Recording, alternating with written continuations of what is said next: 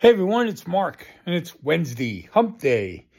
Welcome back to ADHD Creative. The ADHD Creative, excuse me.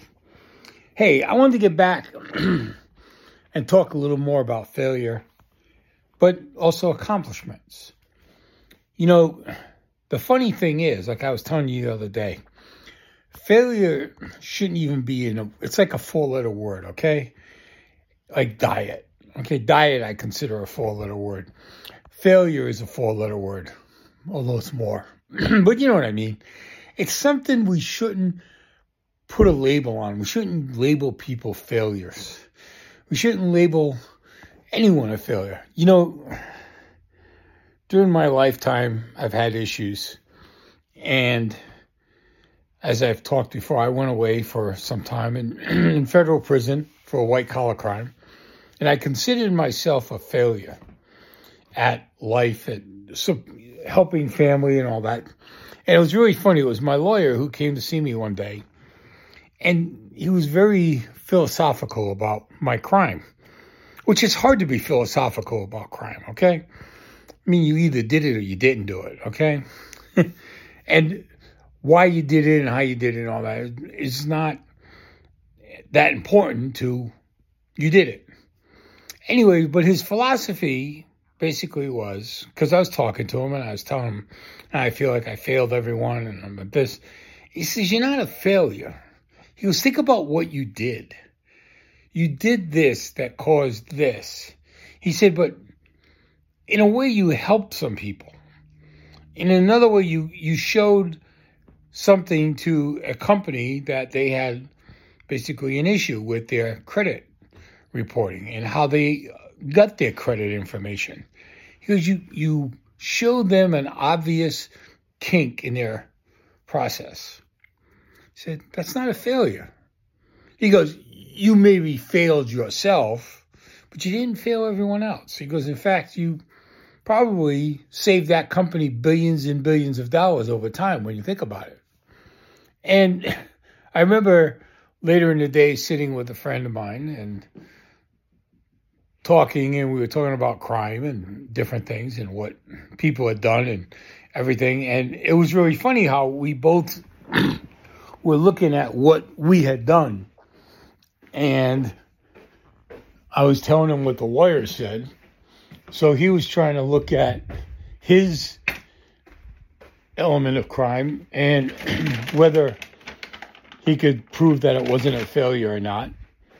And I was going back and forth with mine, telling him what I looked at. And so the thing is, failure to me has always been, since then, has become a 4-letter word. It's not something that we should label ourselves with or label anyone with, because it's just a bad label. You know, if you don't finish something or you don't accomplish something, it's not a failure. You just didn't get to it, like I said the other day. It's time. It's all about time. Now, on the other hand, let's talk accomplishments. How much can you accomplish in a day? Here again, we're back to time. And as I said, it's all about time. How much can you get done in one day and feel good about yourself? Do you have to do those 10 things you were thinking about? Do you do a to-do list? Do you do a what-if list? Do you do a done list? Whatever you use to get through your day. It's all time constraint. Everything is about time, no matter how we look at it. And when I talk to people that have ADHD, and one of the things that comes up is handling their time. How do they manage their time to get through a day? Because it's hard. It's very hard with ADHD because you're bouncing all over the place. So the first thing that you need to look at is time. You have to be aware of your time. You have to be aware of constraints to that time. What does it take to get certain jobs done in a certain time frame? And then think of how many hours do I have today to get my work done? 10 hours, 8 hours.